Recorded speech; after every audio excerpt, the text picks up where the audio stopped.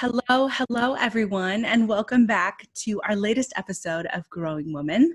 I am so thrilled to join you again for a wonderful conversation with a wonderful growing woman. My name is Christina Singh, and I'm your host.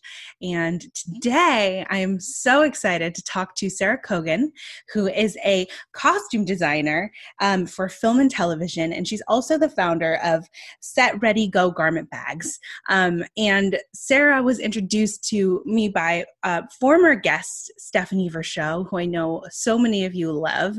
So I can't wait to talk to Sarah today about her journey and everything that she's gone through and she's learned in her life. So welcome, Sarah. I'm so excited that you're here. Hi, thanks, Christy. I'm so happy to be here. So great. Yeah, so we know each other through Stephanie, and we just met, and she was like, you guys got to connect, and I'm so thrilled to be doing so. So you are a costume designer. How long have you been in this industry? I would say it's my life's work. I started as a performer when I was a little girl at the age of 8, decided that this is what I was going to do in my life, and then just pursued it from that point in terms of I thought I was gonna be an actor and performer, and then in college became a costume designer and just fell in love with it and just thought it was this is the most amazing thing ever. And I also was like, wow, I'm surprisingly really good at this and I like this, and I'm, here I am 15 years later and I'm still not bored, and I'm even more passionate about what I do, so that's really fun. That's wonderful. So you just said you decided to do this at the age of 8, or you were really interested in this at the age of 8. What sparked that? So I saw 12th Night when I was a little girl at Oregon Shakespeare Festival, which is, if anyone gets a chance to go, you should go when they reopen. Yes. And I just watched the show and I fell in love with 12th Night and the idea of performing and storytelling and what that is. And then from that moment, I made the decision that this is what I'm going to do with my life and this is what I want to do. So I learned how to do everything and anything I could. I have the most random set of skills. I know how to do, some mixed martial arts. It's stick fighting and Filipino stick fighting and sword fighting, which is basically prepping you for machete fighting. No big deal. No big deal.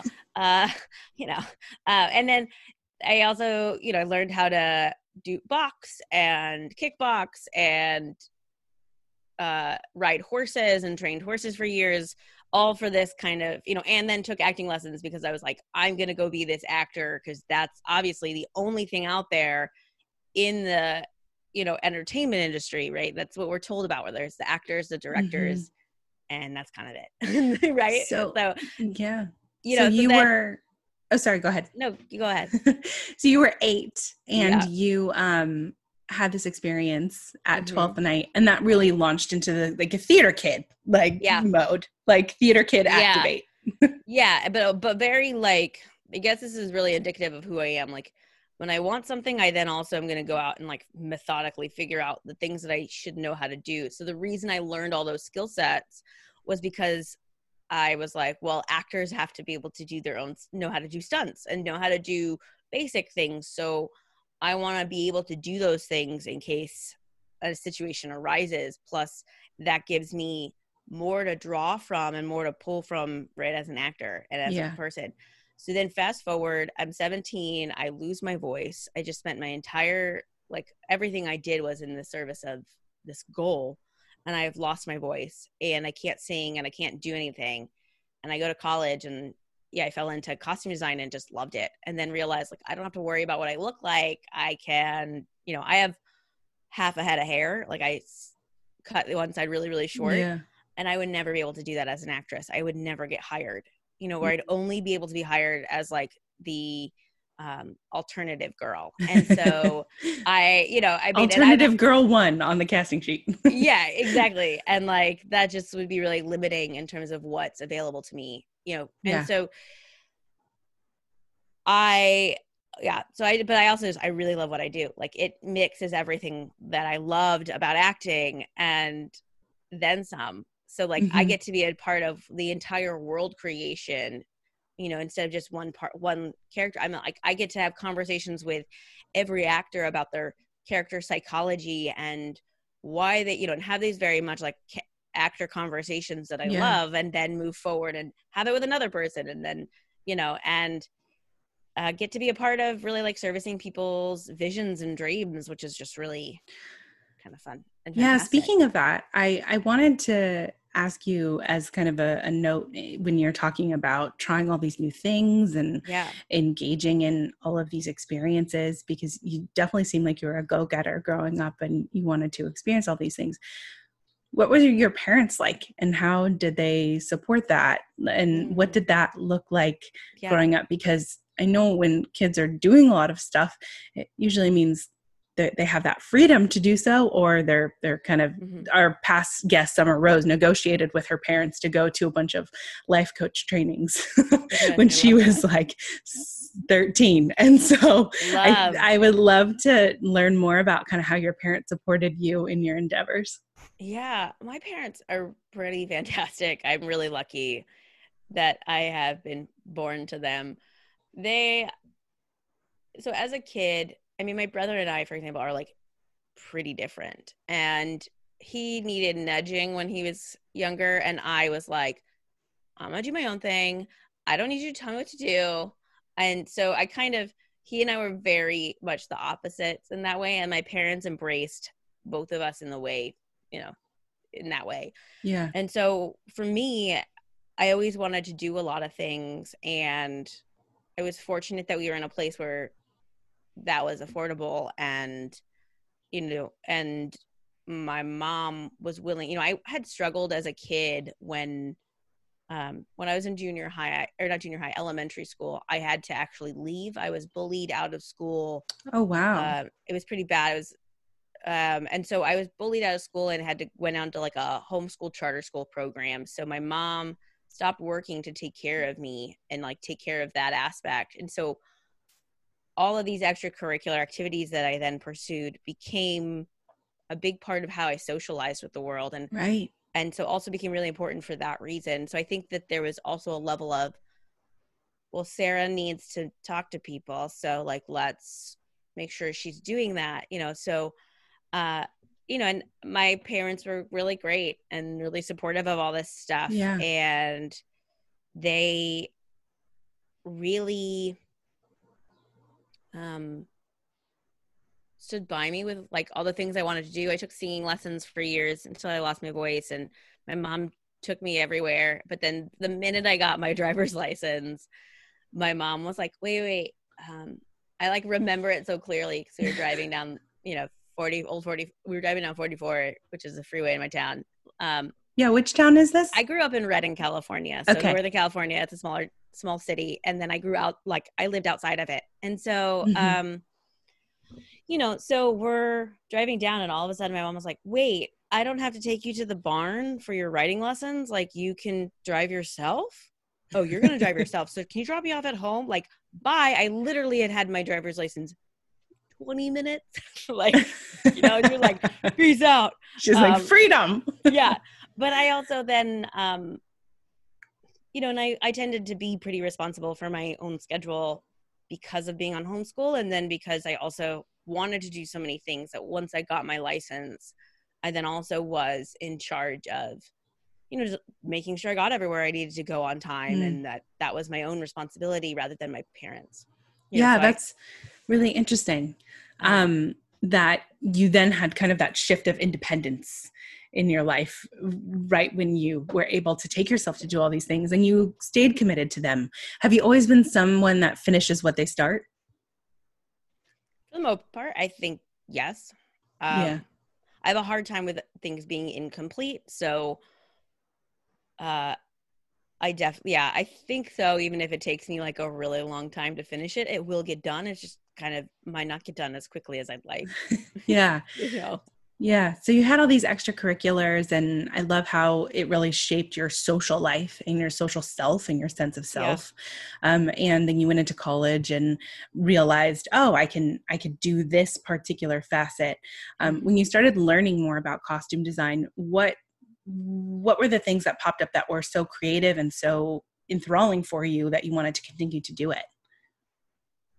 Well, what I love about costume design is it really kind of brings in all the different aspects of kind of my personality. So, like, for example, so I get to do this like really deep, brooding thinking, rumination about like who are these characters and why would they do what they're doing, and what's let's say like what's their thought process and their story and their journey. And then I get to look at a bunch of images, and oftentimes I then do other research. So then I'm also reading about things that I maybe wouldn't have picked up because they didn't pertain to something I was doing. But now I'm thinking of this play that I did where it was about domestic violence, and I wanted to understand more about domestic violence and the world of these characters. And so went down this, rabbit hole of listening to women talking about their experience. And this woman who wrote the book, Dangerous Love, or Dangerously in Love, it was a TED Talk. She said, I never thought of myself as a battered woman, regardless of the guy did poured coffee grinds over her head before she was walking out the door for an interview, and pushed her down the stairs. And she was like, I never saw myself as a battered woman. I saw myself as a really strong woman in love with a deeply deranged man. Wow. And that's such a different perspective than our social narrative for women for people in abusive relationships. So, I immediately brought that back and shared that with the cast and crew. And so, you then the work ends up opening up your eyes to new perspectives and if you're doing it right, you're really asking yourself, each world that you're creating on camera is a different, or even on stage, like they're different worlds, and they're worlds you're building from scratch, even if they are the ones that are set today and in this moment. We're building a whole new reality that doesn't exist beforehand. And so I love this conversation that we have with the research process of both the images that we look at, as well as the actual psychology behind it, or if it's a historical piece, the history that goes into it, and understanding why a period is like what it was and the cultural psychology that went into it versus what we then put on the people and how those two relate to one another. Yeah. So there's this very much educational learning piece of the design process. And then you go into doing it, right? And then there's this creative aspect of then also, if you're doing renderings and getting to sketch and have renderings, and if you're doing something that's fantasy and sci-fi, kind of letting yourself have this really big play moment with that. Same with, anything you can really play with. And then once you've signed off on those designs with the director and the producers, then you're moving forward and you're looking for the actual pieces out in the world to then create this. So then it becomes this kind of scavenger hunt, treasure hunt. Yeah. To, find the right things. And there's this very physical aspect to it then of actually physically going out and finding things and gathering them and putting racks and clothes together. And it's this 3-dimensional sculpture that we're building. And in that, and then you get in a fitting room and you're having conversations about what this character is and looking at the details and, then addressing, okay, now where you've got the actor in the conversation, if they're not cast before the design process, then you're then bringing them in and saying here's where we've talked about. Now let's talk about what your needs are and what you see as the character, and let's bring that in. And so it's this wonderful process of thinking and researching, and it can be very expansive, and open up your horizons and your eyes, and very much a process of,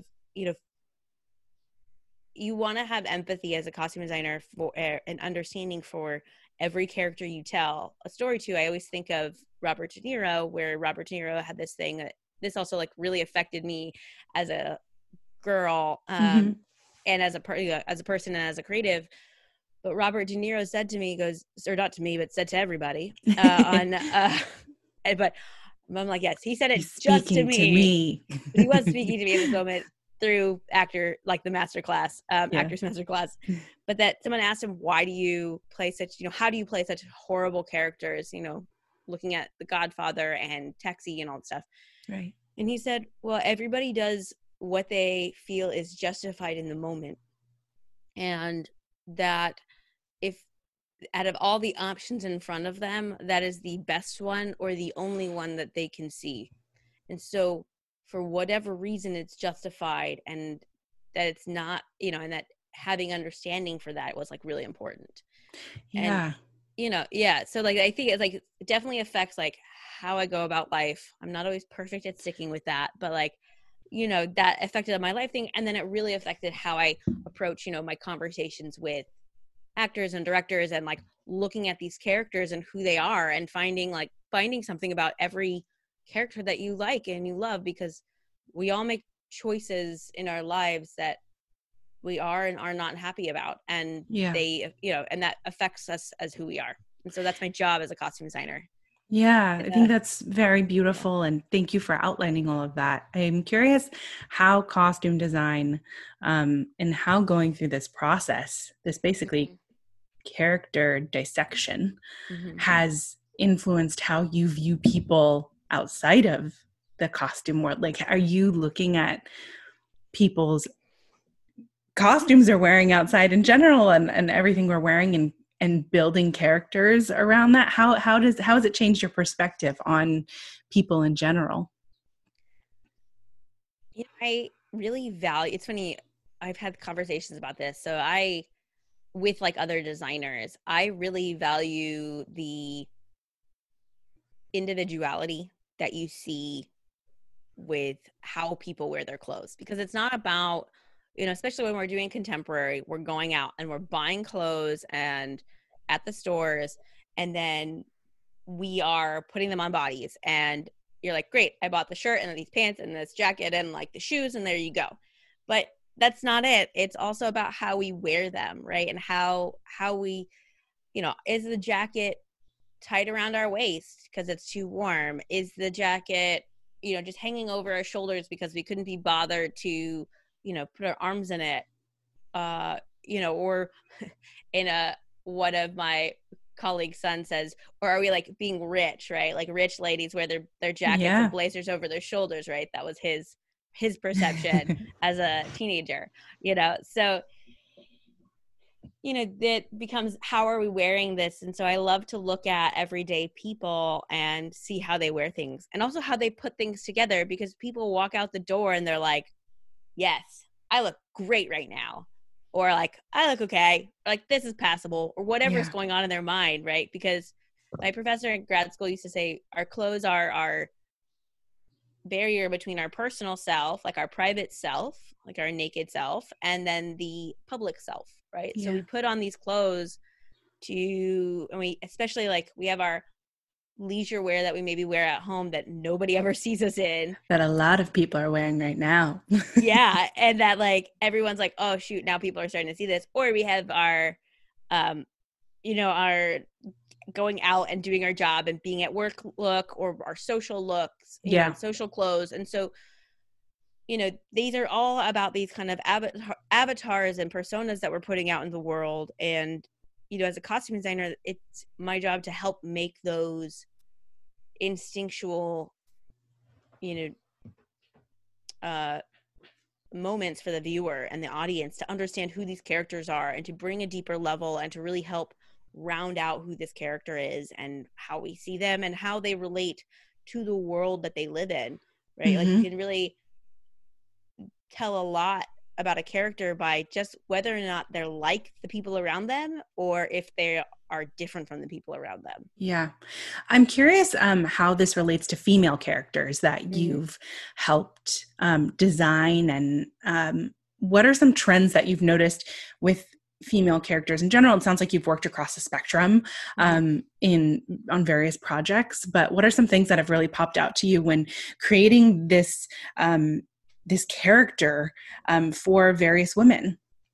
Yeah. The interesting thing about designing stuff for women is it's definitely been a changing shift in the actual kind of characters being represented.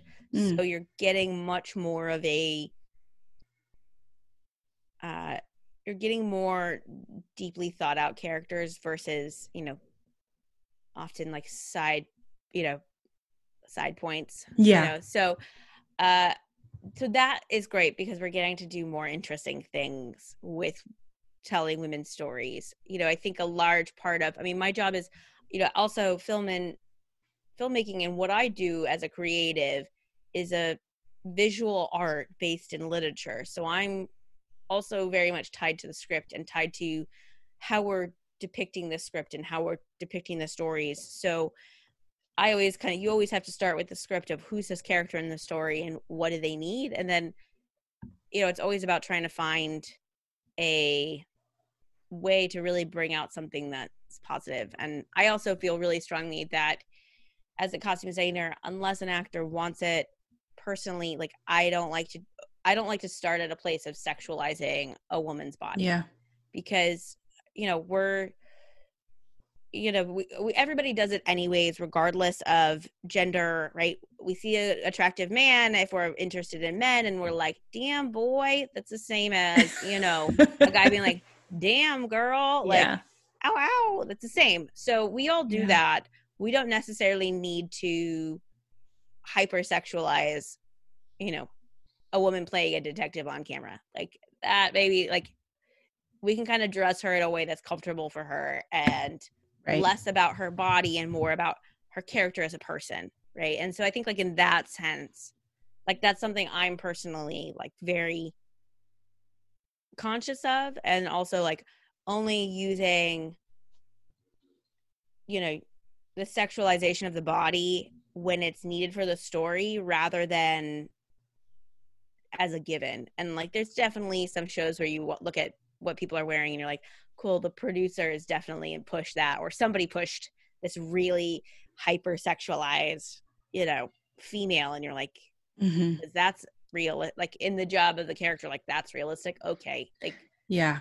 Well, we see it all the time in film and media, and there are different, you know, there are various documentaries like a misrepresentation that is that's talking about these images that we're seeing. Have there been shifts that you've noticed recently in your world on dressing women? And like you said, the man you mentioned said rich women wear their blazers over their shoulders, or you know, have there been shifts that you've seen that have directly impacted the work that you have done? Yeah, I mean, the shifts really come from the new characters being portrayed, right? Like, I mean, if there is a housewife written into the script and she's, you know, just a housewife and there for, you know, dialogue and not really there, like, there is a plot point in somebody else's story, it's a lot harder for me to, I can do my best to bring out more and make a deeper character with the actor, but the script is written at such where she's a kind of like a whatever character, versus something where, you know, I'm like on Blind Spot, it's airing now, and season 5, and, you know, the main characters are all, you know, there's a lot of women that are strong women and they're doing really cool and interesting things, and, you know, that we have to show that in the stories of actually who the characters are, you know. But if somebody writes like, she's a sexy waitress, like, okay, like, that's really more of like, the problem starts really with the script there and the stories that we tell, and then trying, you know, and again, like, I can only address it with, how do I make, you know, I like to try to also avoid any sort of, like, when dealing with the things happening with character and telling stories and telling women's stories and women's perspectives, I do like to come from I do like to avoid like too many archetypes, right? Yeah. And really instead of making characters that are cookie cutter, you know, this is what us, you know, because I think also one of the dangers of costume design is people can rely too heavily on stereotypes and archetypes, and then you become like, this is the cookie cutter of what a farmer looks like and what a doctor looks like and what a scientist looks like, and you then are stripping them of the individuality. And I think that's really important. Like, you could start there and say, like, okay, let's look at photos of doctors at work. Now let's look at these photos and go, like, okay, what are the interesting little details that this person wears, right? Like, oh, look, they've got like a little necklace, or they've got this, like, they've got a couple bracelets around them, or, you know, around, or some earrings that are interesting. So it just becomes like, it's funny. I had a medical procedure done, and my doctor was in her full scrubs and she had her earrings on, and I was like, Wow. "Oh, I love your earrings." And she was like, "Oh my gosh, I can't believe I'm wearing them." So I forgot. And then like she came back later and was like, "I shouldn't have these on in the OR. Like, that's not professional." And I was like, "Oh, I thought it looked cool." Right. Like, cause you're getting that sense of her personality. You're getting the Yeah. human connection of Yeah. what made her her. Yeah. And, I really want to talk about what moments have really challenged you in your career. I know you have been studying since college, and you mentioned that you went to grad school, and that you've worked on a number of projects. What have been some of your most challenging moments? Navigating the human relationship is always the hardest part, I think, of any job and any workplace. And, asking questions and, there's like, I'm like, all right, which one do I want to start with is my thought. There's the actual like act of like learning how to do your job, right? So there's always that of like, I always feel like I'm always constantly growing and learning on a job and challenging my skill set. So there's that side of like the learning and growing part, but then there's the part of like, how do you manage expectations, and how do you, when you get negative feedback or you fail, how do you internalize that? Do you internalize that? How do you hold the people that give you that criticism? How do you hold the criticism itself? Like, what is it that I have moments in my career where I literally have heart palpitations when I think about them. I once was early on in my union part, like I'm a member of USA 829, which is the union in New York. And so I started shopping, and I got asked to shop for somebody, and I was really excited. And it was right when I had started my garment bag company. So I was like, this is the job I've been waiting for, like opportunity to like shop for people and just kind of come in and shop when they need extra help, but then like be able to work on my company at the same time. And, then in this time, I just failed miserably that day. I also realized that I didn't ask the right questions, because I didn't ask the right questions. That was definitely my problem. And I got a little too in my head about the choices I was making. I got very nervous. So I was second guessing myself. And then I also took, the measurements that the costume coordinator had sent me or given me, and like didn't write them out in how I needed to write them out. And I didn't take the time that I normally take to write my list out and like get really clear and write sizes next to things and just make it so that basically I have to turn everything into a to-do list and a checklist, and in some ways glorified errand running. And so I didn't do that process for myself. So then this day ended up crashing and burning, and I ended up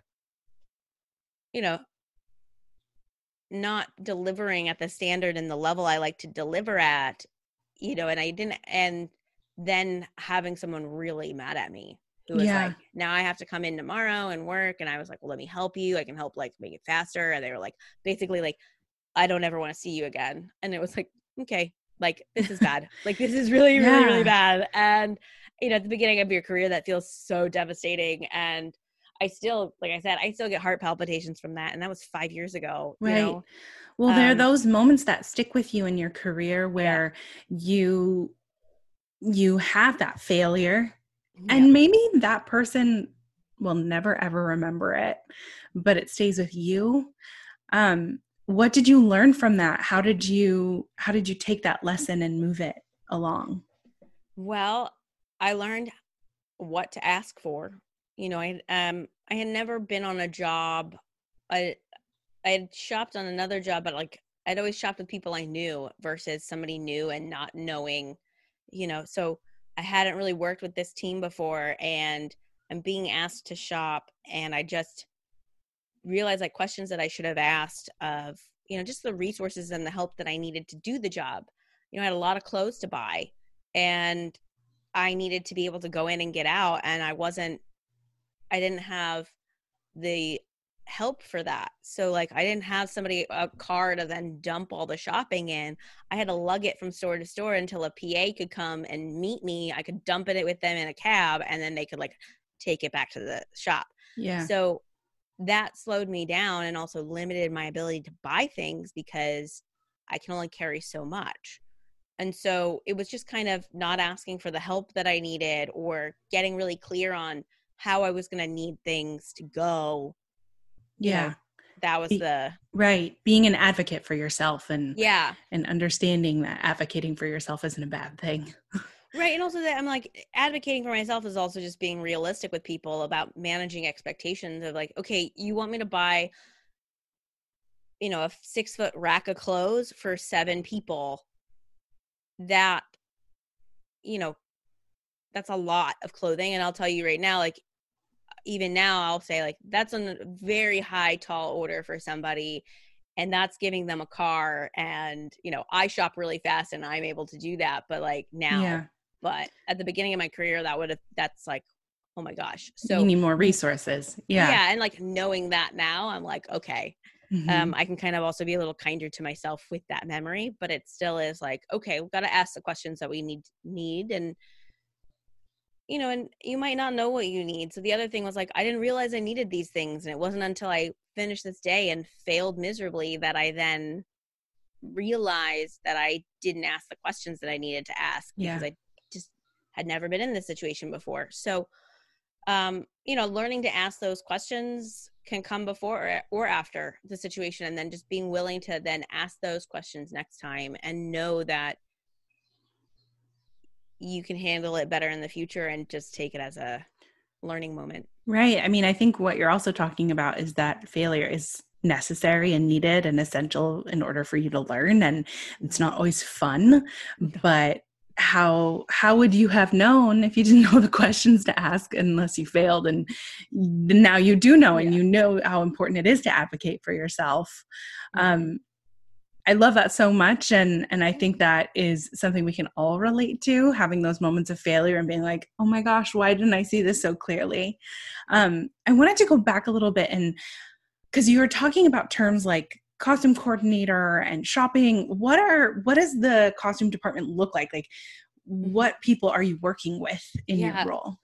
So it depends on the role of who you work with. So you have every costume department, you have your costume designer, and they're in charge of overseeing the total aesthetic of the clothes you see on camera. And they are a part of building the character, and then they oversee and manage the rest of the department. So you then have 2 branches. You have the wardrobe department, which is its own department, but works underneath the costume designer and like works with the costume designer, and they implement the design on the day. So their job is to, you know, set rooms up and take care of, maintain the costumes and do any alterations that need to happen. And then you have the costume design branch and the assistant costume designer. So, and the assistant costume designer's job is to help facilitate the design process. So that's researching, you know, gathering resources, whether it's like actual clothes, whatever it is that we need to then achieve, you know, the design, whether it's actual clothing pieces, costume rentals, or, you know, materials and fabrics and stuff to make things. Got it. As well as, you know, if you need a graphic that then needs to be put on a shirt, are you making it in your department, or is it something that's being made by the production design department and their graphic artist? And so then you need to then get that graphic to then make custom shirts, Mm-hmm. you know. So then you have like the assistant costume designer who's helping oversee that all of that's getting done, and facilitating the designer however the designer needs and wants to be facilitated.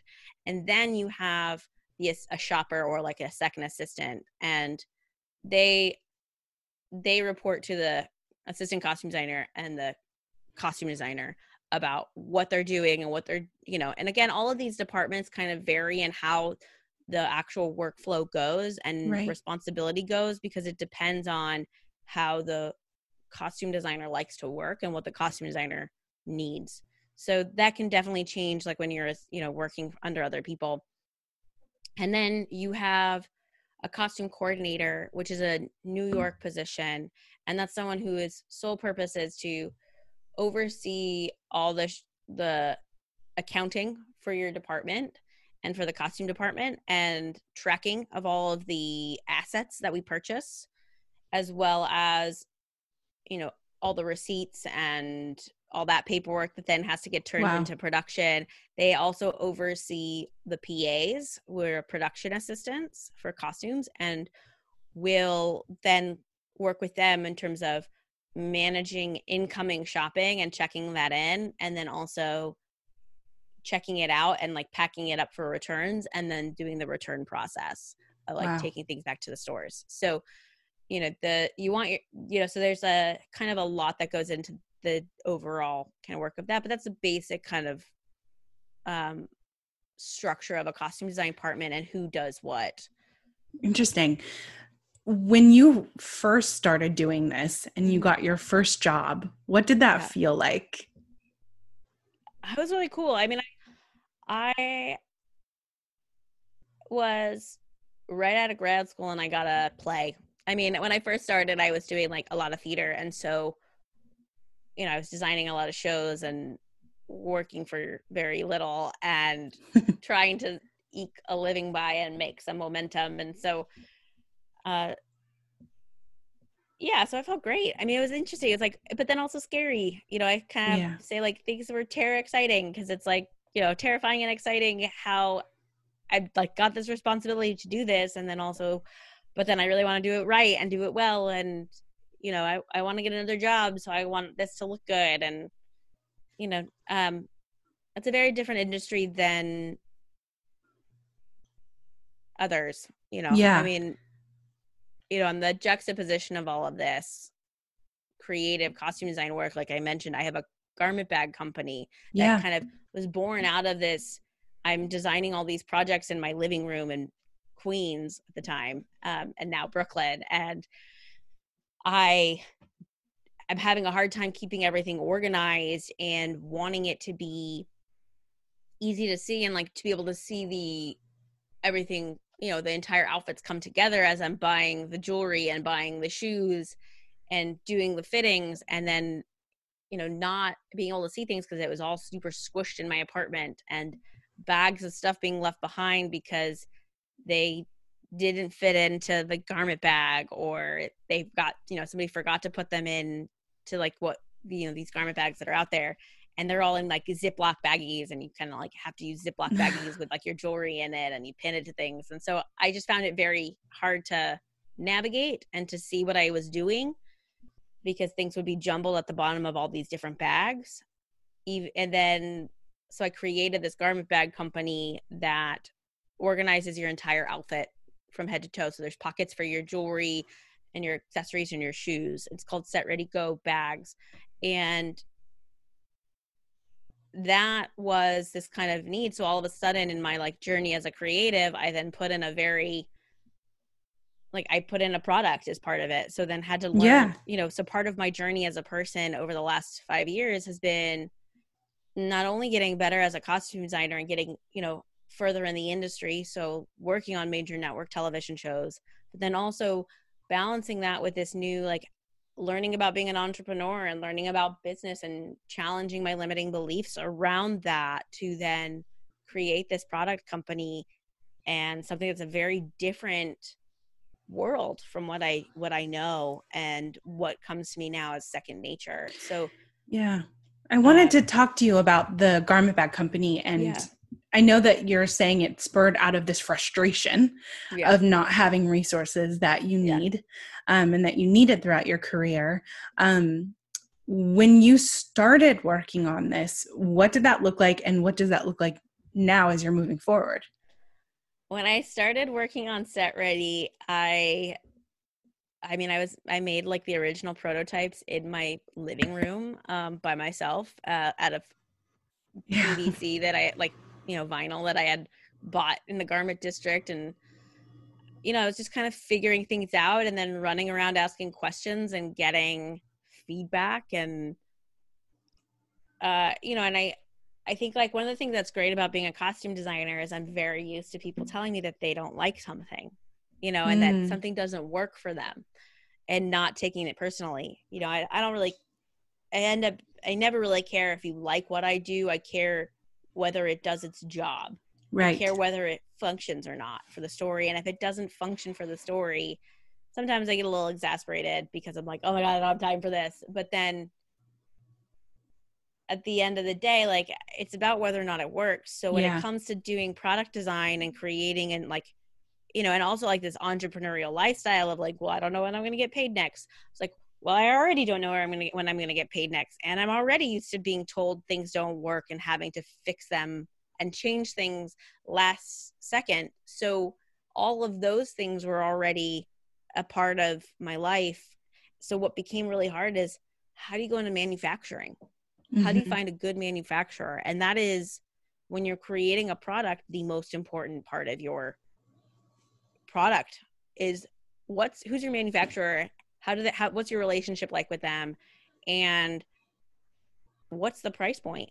Because if the price point's too high, it doesn't matter how great your product is. You can't sell it at a marketable price. Yeah. How did you tackle those issues? I feel like we're still working on it. We got hit pretty badly with the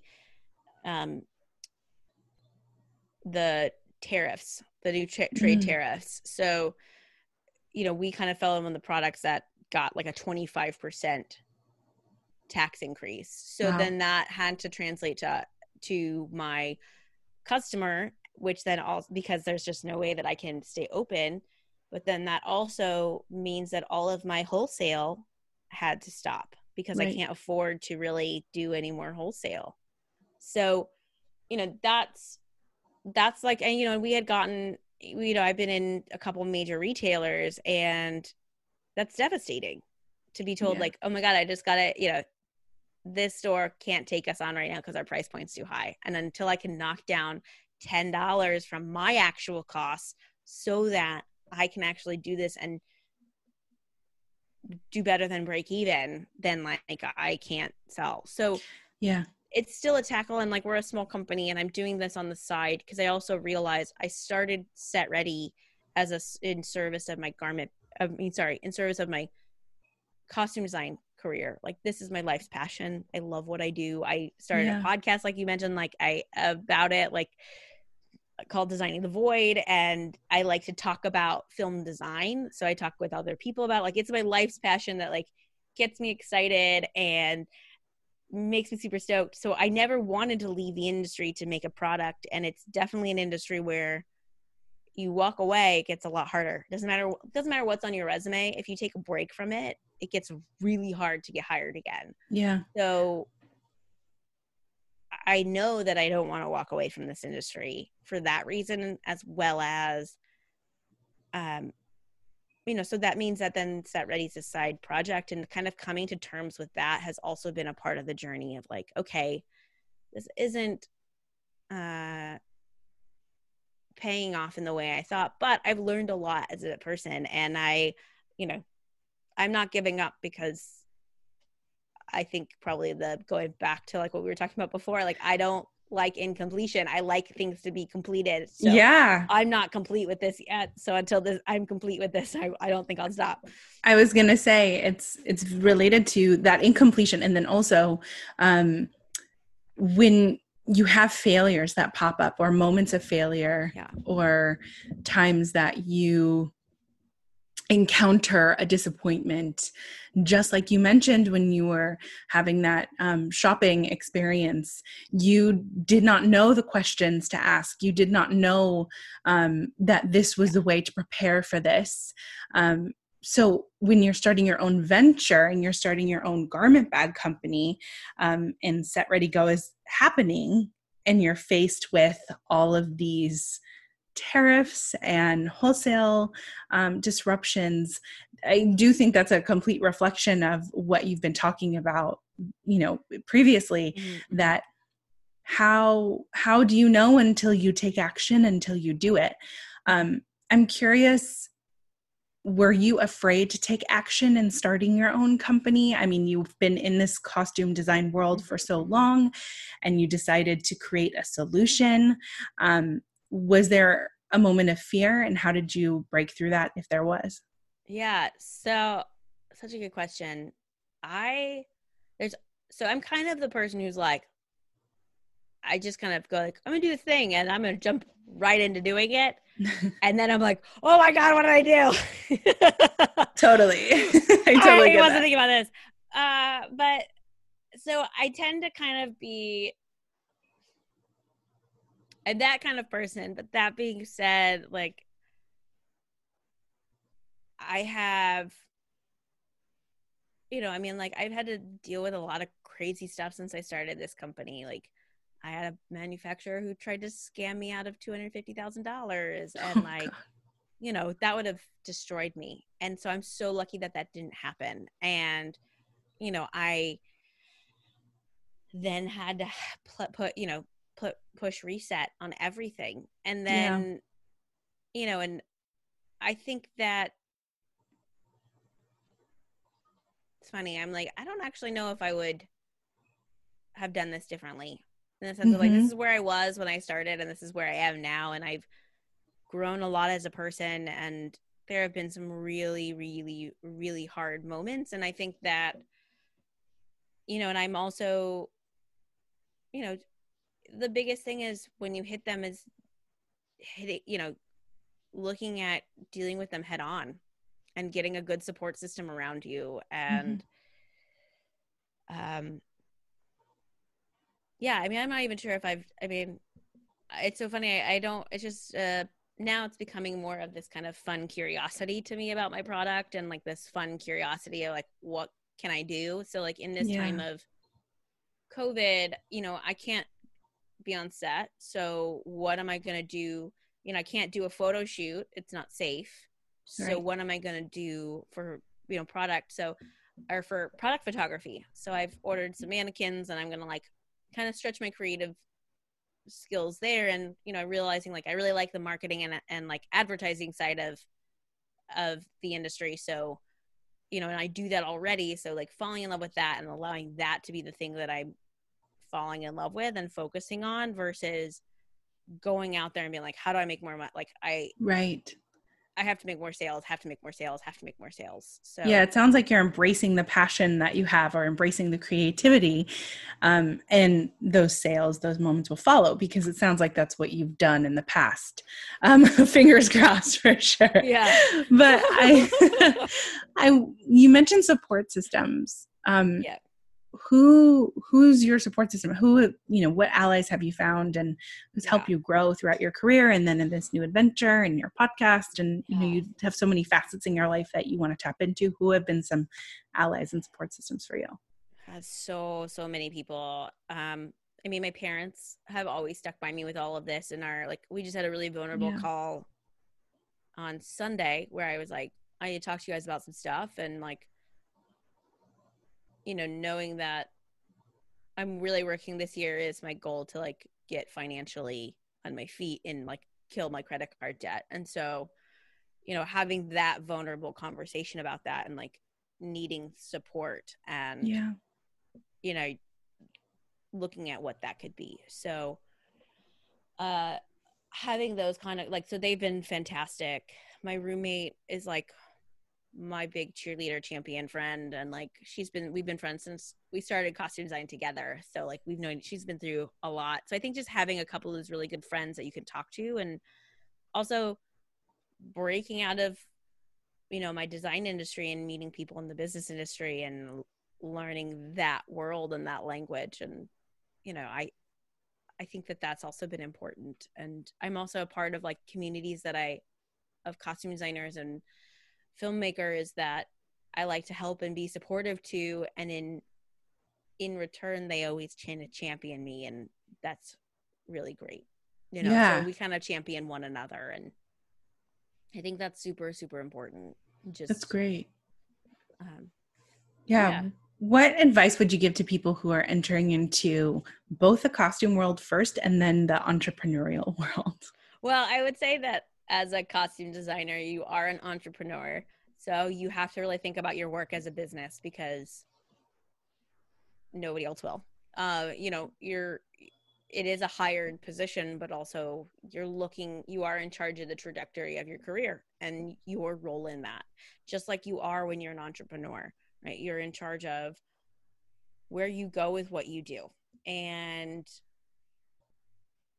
I think that, I mean, it's funny. My advice always tends to be more like, reach out to the people that you want to talk to. Like the one thing I am really grateful for is, I mean, it's interesting, like being able to say that I got my garment bags, were sold in the Container Store.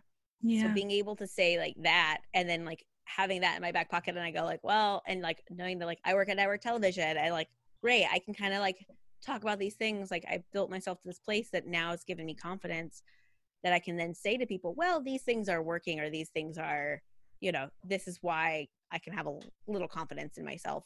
When you're starting out, that's hard. And I think that it's cultivating it. And even then, like, I don't necessarily know. I think confidence changes also, and be aware of that, right? Like when you start out, it's I'm not sure if I'm confident about this because I don't know, I'm new to this, or I don't know, I feel like I'm not really answering the question. No, you definitely are. You're talking about how you have to be of both mindsets of, okay, go, go, go. And also learn as much as you can at the same time and build that confidence. It sounds like you have built your confidence throughout time, and you've had that broken at times as well. And obviously you have a lot of confidence in your company that you've created, and all of these different facets of your life. Where has your personal confidence come from, and how has that built upon itself? It is still building. Great. My confidence is still building. I mean, so some of this like stuff talking about the vulnerability around money and stuff, like, and I loved your conversation, by the way, with Nina about vulnerability. I thought that was super important. So thank you. If anyone hasn't listened to that, they should definitely go back and listen to that. Thank you. You're welcome. I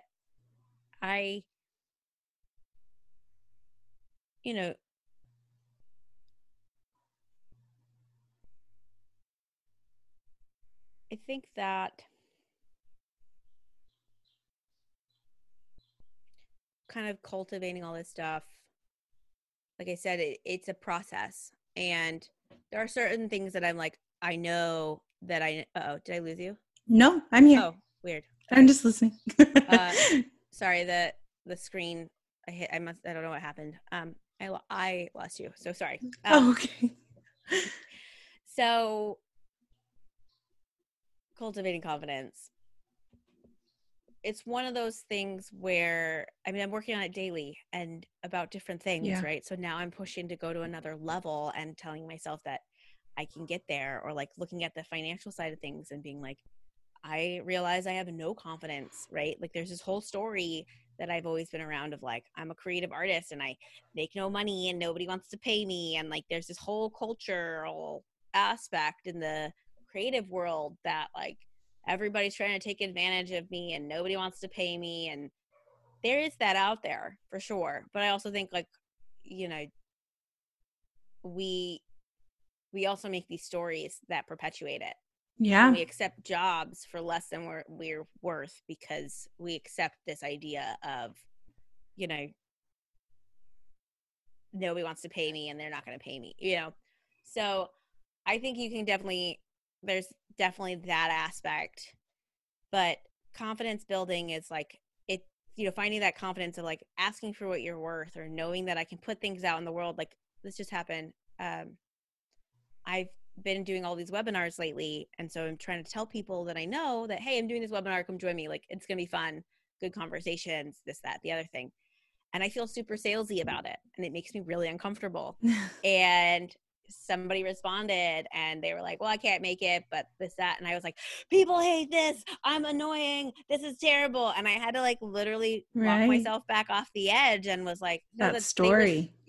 And they also like, she responded to me genuinely, and like there's nothing wrong with that. And I'm just inviting people to come and hang out with me on these online platforms that I'm hanging out on. And if they don't want to come, that's fine. But I would hate for them to say, oh my gosh, why didn't you tell me? Right. Like I feel that way when people don't tell me about something. And so then I'm like, oh, I would have loved to have come. I would have loved to have tried to see if I could fit in my schedule. So yeah. Yeah, I think what you're talking about is the value that you present to others and the perception of value that is presented to you. I mean, there have been so many moments where I've invited people to something and I'm like, well, they think I'm selling them something. And it's genuinely because I want them to learn and I want them to have this resource. Yeah. And um, having the confidence to know that that's perfectly fine and you're not thinking about, you're not creating the story in your brain about what they're thinking about you, taps so deeply into that vulnerability Mm-hmm. and the story of vulnerability that we're saying in our minds. And you're talking about those vulnerable conversations that you're having around finances. um, it seems like you're learning more and more about vulnerability right now in your new ventures and Mm-hmm. you're tapping into this side of yourself that maybe you haven't before. What are some goals that you have for yourself moving forward? Yeah. Well, like my goals for my garment bag company are to, have content for every day for this year. Yeah, like Yeah. that is my like current goal is like building out that content and marketing, the media platform for that. And then hopefully getting more sales through that, but also, and Set Ready being it's an independent entity. I've been really, I think it's kind of amazing. I very rarely do you hear people like my life passion pays for this entrepreneurial, like very like businessy thing that I started. Yeah. Like my work as an artist pays for this business thing. And that to me is kind of amusing, like most people are like, I do business so that I can then go do my Yes. artsy thing. And I'm like, no, I do so, that's kind of interesting. And so, it's about kind of getting set ready for me. Like my goal is like getting set ready so it's serving itself rather than me having to serve it. And then also like my goals as a designer this year to push myself are to pay off my credit card debt that I put into my garment bag company and into my Yeah. career, and pay off the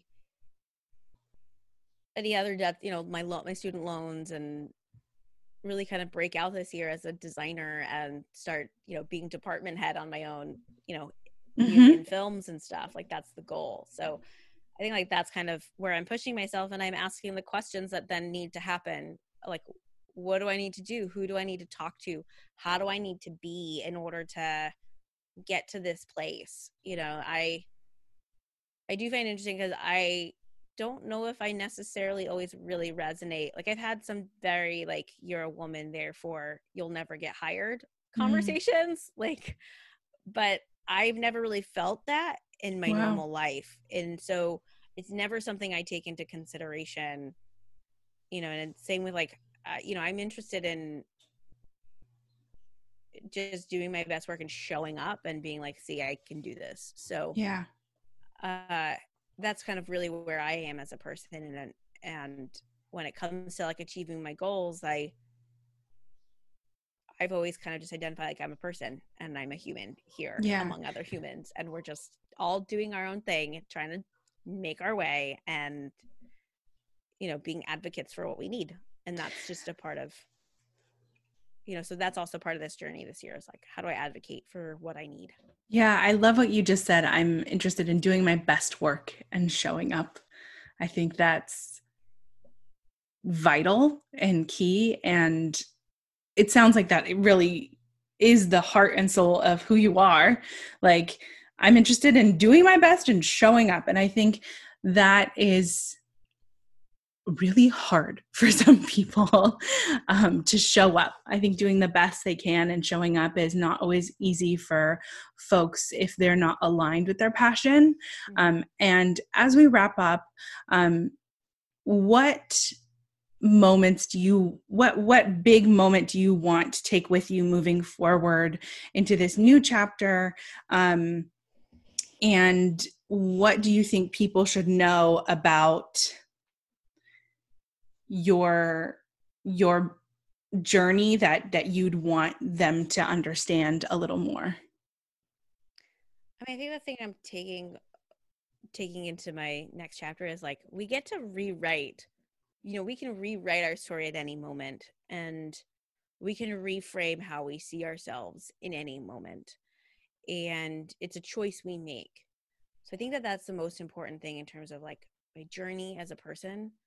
And I mean, I've had like a lot of crazy experiences in my life that I could have easily used as reasons to shut down as a person, or like not,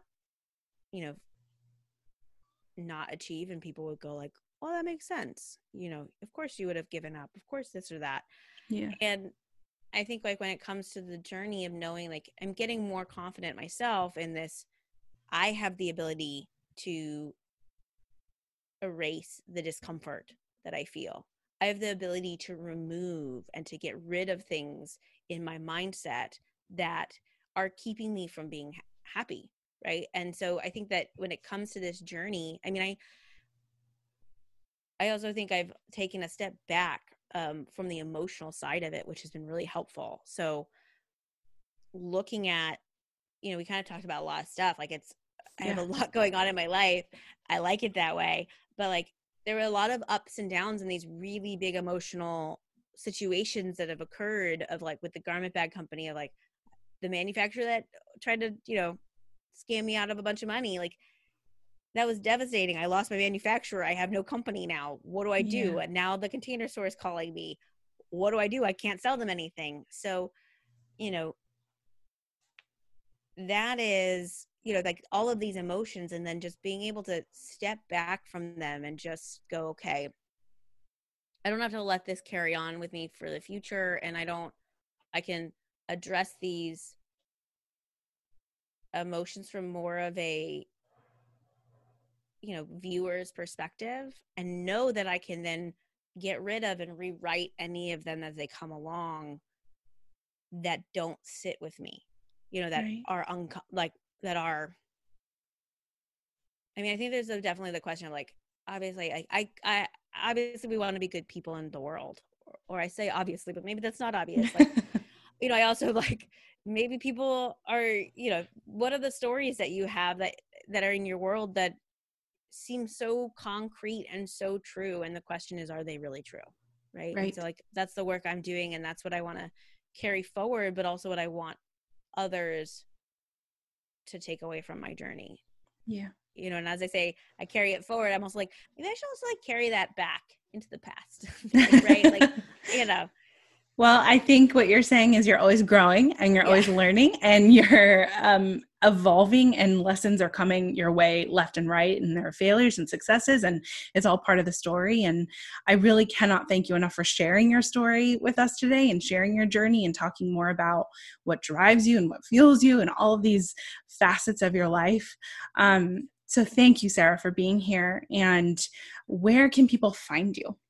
Well, first off, thanks for having me. This was really lovely. So thank you. You can find me in a few places. You can find me on Instagram. My personal account is Sarah Kogan Designs.